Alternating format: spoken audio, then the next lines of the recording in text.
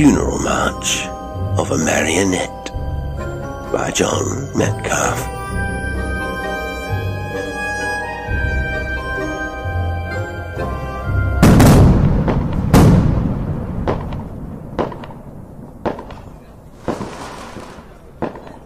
Alf and little George had chosen Millbank in the western sweep of river past the Tate, for a variety of reasons. First, since their expedition had demanded secrecy, it was essential to select a route where Mother wouldn't think of following them. Second, the competition in this district promised to be slight, and coppers plentiful. Third, and most cogent, they had never been along that way before. "Not further than the bridge at any rate," said little George. "Past there, I've seen the houses all have steps with lions on." And at the crowded crossing by St. Stephen's Green, he had exhaled a sudden breath of wonderment that hung like smoke upon the chilly air. "Good! What do you think them bobbies gets to eat makes them so big? 3 feeds a day they has, I'm telling you, and rum steak every time." Alf was head and shoulders taller than his brother, more raw-boned, lanker, but with the same snub nose, pale, rather wizened face, and crop of gingerish hair. "Come on," he now adjured contemptuously. "And don't stand gassing like a silly little kid. Next thing you know, you'll have us all upset." Against the soapbox trolley, which he pushed, were nailed at a slight slope 2 wooden battens. These, though intended primarily to serve as shafts, were at this juncture better used as handles, since George could thus assist more easily by pulling on the rope in front. Alf was relieved when they had passed the burly figures of the constables. One of them, stamping a sullen foot upon the snow, had, so he fancied, eyed them suspiciously, inimically, and it was foolish to invite inquiry by lingering. Though he himself had thought out this excursion, he could not quite dispel a faint uneasiness. But in their veins, excitement threaded tinglingly like fire, elation, and an exhilarated sense of mystery, adventure. It was an hour ago that, stealing noiselessly, with beating hearts, they had crept out through the back gate, along the mews, and made their way conspiratorially toward the riverfront.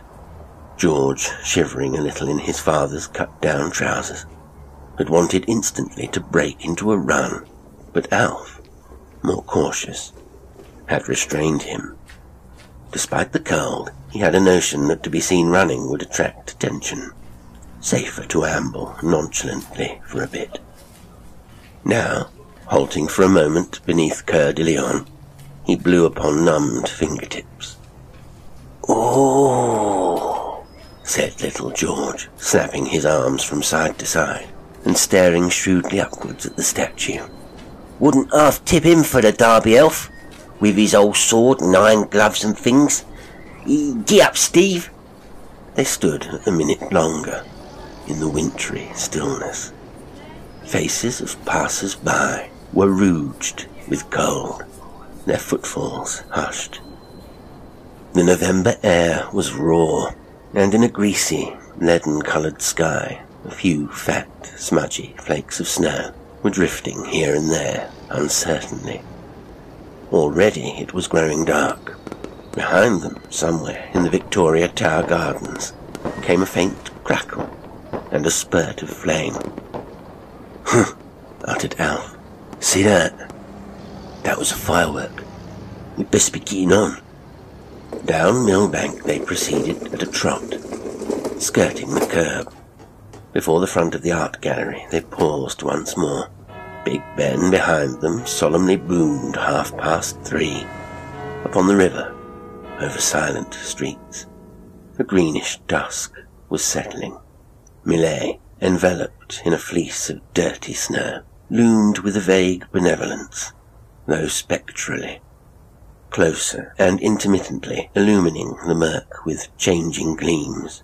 A Roman candle popped up emerald and ruby balls. "Silly young tykes," said Alf. "I wouldn't let off fizzworks on the 4th. George moved impatiently upon his toes. "Now," he suggested. "Now." Alf looked at him and at the trolley. For a soapbox it was rather longer than usual, and had been fitted carefully with what had once been perambulator wheels. One of them still retained its rubber tire. Part of the space between the shafts was boarded in so as to form a sloping, couch-like back. Something covered loosely with rags and sacking occupied the whole interior, and extended for some distance up the slant. "All right," said Alf. As he unwound the sacking, little George capered excitedly about him. "Good old Gus! Alf, you weren't half a nut, you weren't, to think of it. I'm going to spend my share of what he gets on fireworks, I am." Free of its shrouding rags, a curious object lay revealed. Upon the incline of the wooden chariot rested, it seemed, the head and tiny shoulders of a man. But though the huddled torso might conform to standards human or half-human, the face above gave hasty judgment pause. It was rosy, doll-like, and from beneath a crownless bowler hat surveyed the brothers with a vacant stare. In the fast-falling dusk its eyes were blank, expressionless as coals or pools of soot. The hair, black too, was long and at about the level of the ears, grotesquely bobbed. George gave the battered bowler an affectionate pat.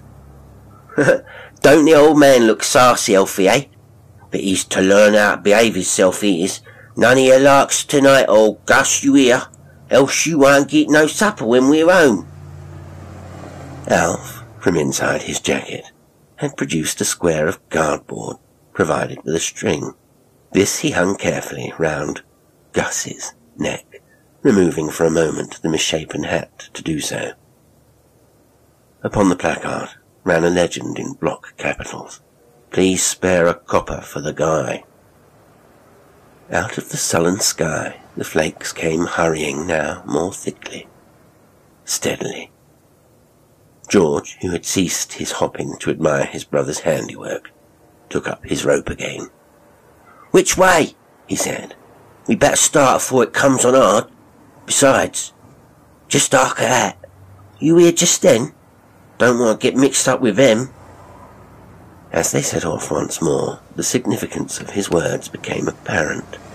Voices raised in a broken sing-song chant pursued them distantly. "Please spare a copper for the guy."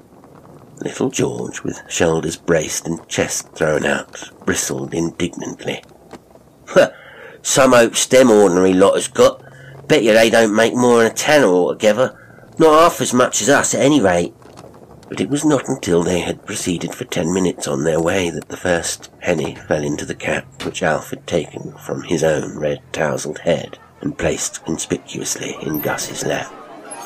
A sailor, issuing with boon companions from a suddenly illumined doorway, spat copiously, and, having thrown the copper, mingled a bash profanity with charity.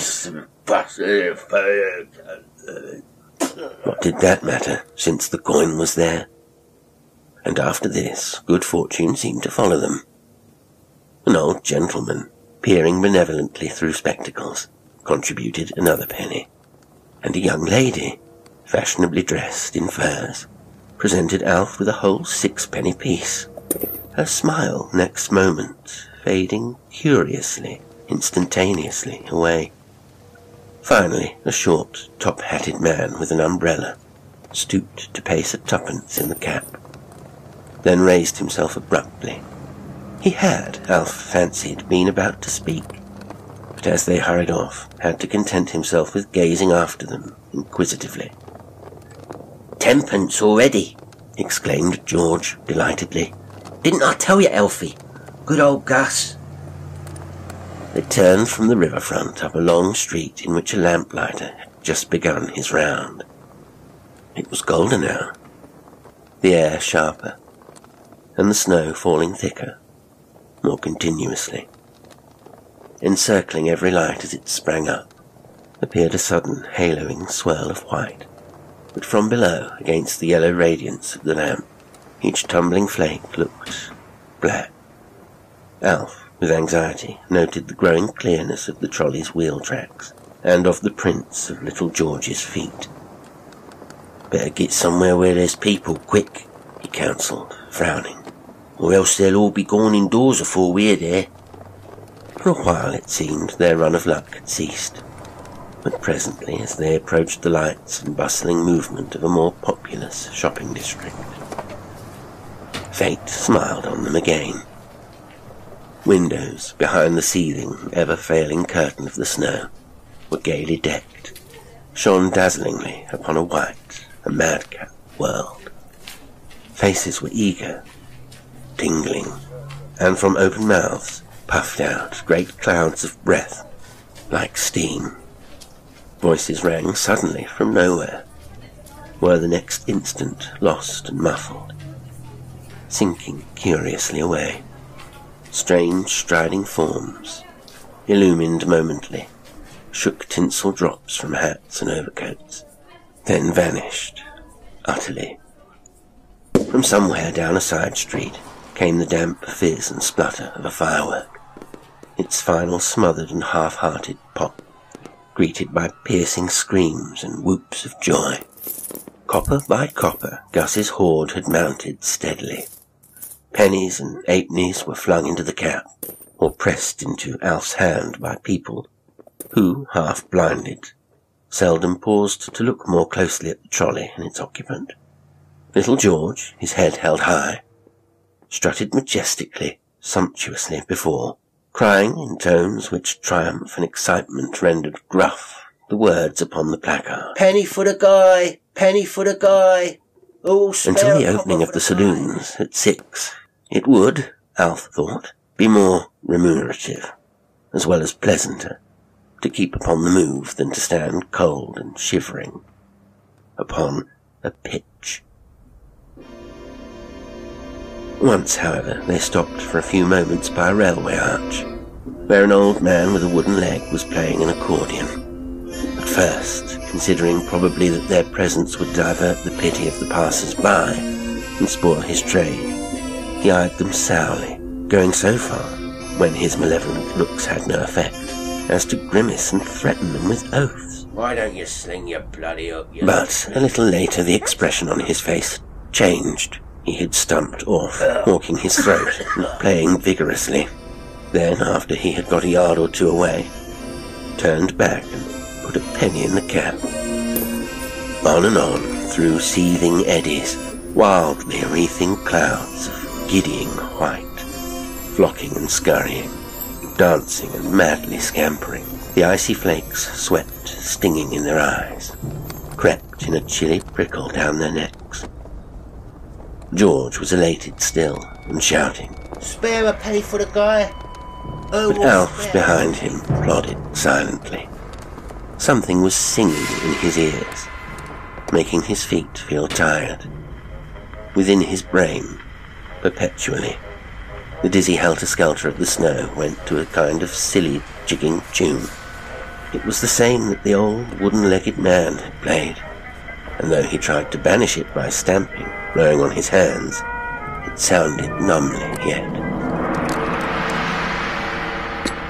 Somewhere between Belgravia and Pimlico, they ran into a crowd of urchins, pulling or pushing little trolleys like themselves. George's refrain was echoed now competitively on every side, for there were at least a dozen children working the neighbourhood in company. Please spare a copper for the guy. Please spare a copper for the guy. The downfall for a space had slightly moderated, sufficiently to permit of fireworks being kindled under shelter of a cap or outspread coat. The changing flare of green and crimson lights fell suddenly upon rogue faces, lolling and grimacing heads. Masks with long noses, grinning red-lipped mouths, protruding tongues, moved in grotesque procession through the night. Once, in a shower of sparks, a squib dropped hissing into Gus's lap, exploded there and singed the sacking covers. And the next moment, a large snowball thudded on Alf's cheek. "Oh," said little George. "what say we join in with this lot and get some fizzworks too?" But Alf at this suggestion shook his head. "Come on," he said. "let's get away from here. We'll have all ours tomorrow, on the proper day." He was tired, all at once dispirited. He could not have said why. His eyes were hot and heavy, dazzled by the light upon the snow, and in his ears the tune that the old man had played was dinning giddily. A distant clock chimed 6. "Now all the pubs are opening, we'll get a plenty more," said little George. "We can just stand around outside the door and then... Why, Alf," he suddenly broke off. "what's up with you?" "Nothing," said Alf. "Only, I guess we ought to think of getting back." "What, get back home? What for?" George's voice was blank. "Yes, I'm a-going anyway. I'm cold, I tells ya."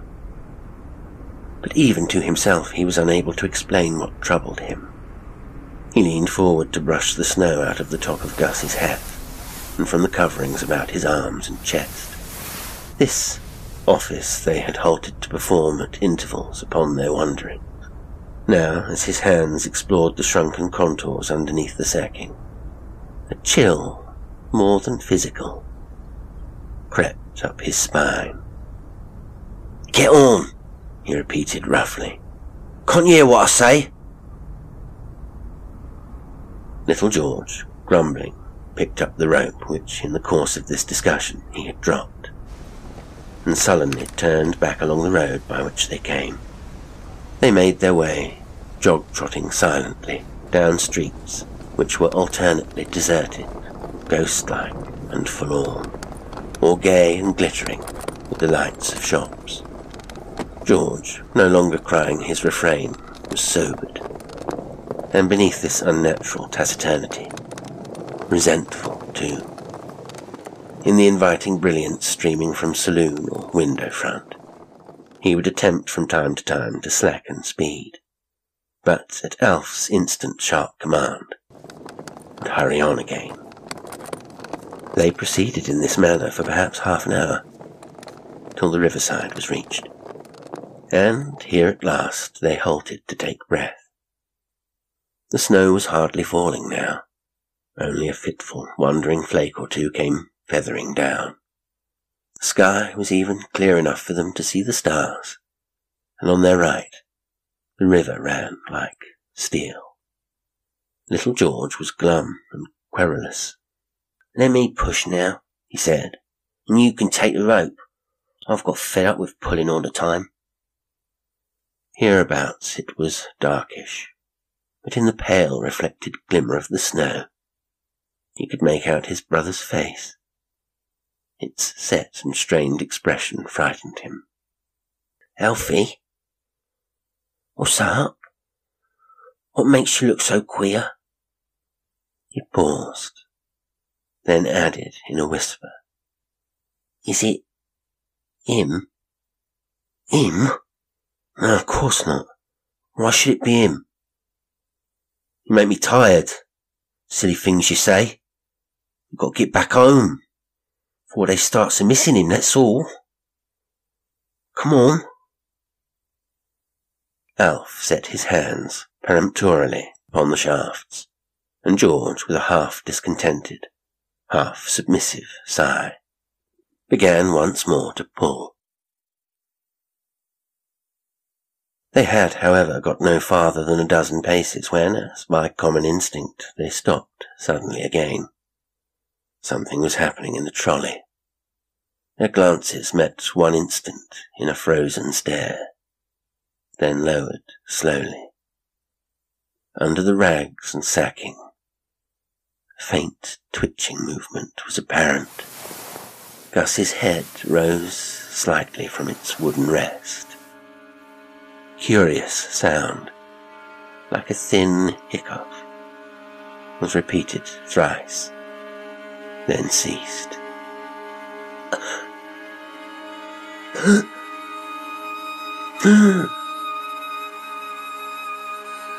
Elfie, he must have taken ill, or Gussie must. He was that way last time before we went into the hospital. Elfie, why don't you speak? But Alf made no reply. It was not he, but little George who pulled the trolley onwards to the nearest lamp.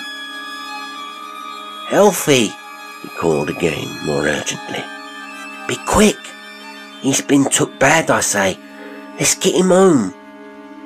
He had reached out a timid hand to Gus's shoulder, but at that instant started and drew back, staring alarmedly across the shadowed road. Quick, he repeated in a warning whisper. I can hear somebody a-coming. See him too. Then, in a desperate undertone, he added, He's a cop. The policeman, who, patrolling stolidly his cheerless beat, had marked the trio underneath the lamp, was moved, in fact, by little more than idle curiosity. Less from suspicion as to what they were about than to relieve monotony, he had drawn near. His attitude, when he had strode majestically into the circle of the light, was rather condescendingly benevolent than menacing.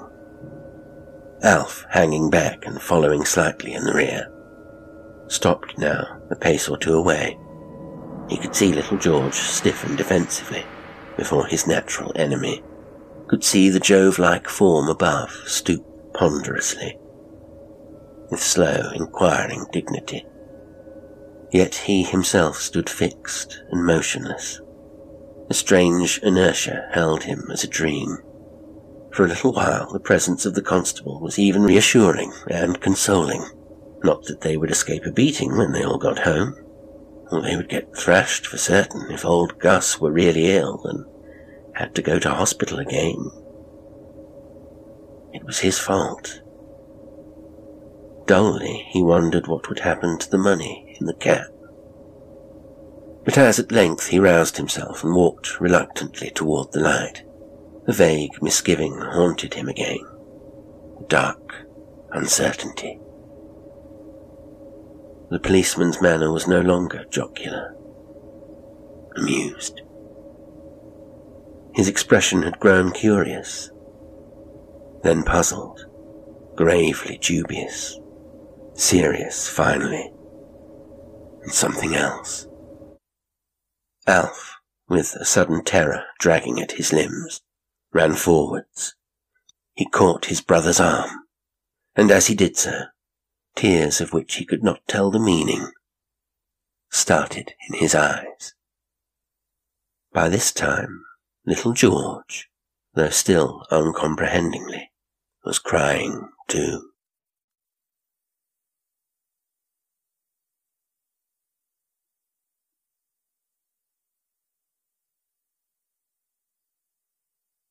Today's story was Funeral March of a Marionette, written by John Metcalfe. It was read by Jasper Lestrange. Thank you so much for listening, and until next time, sweet dreams.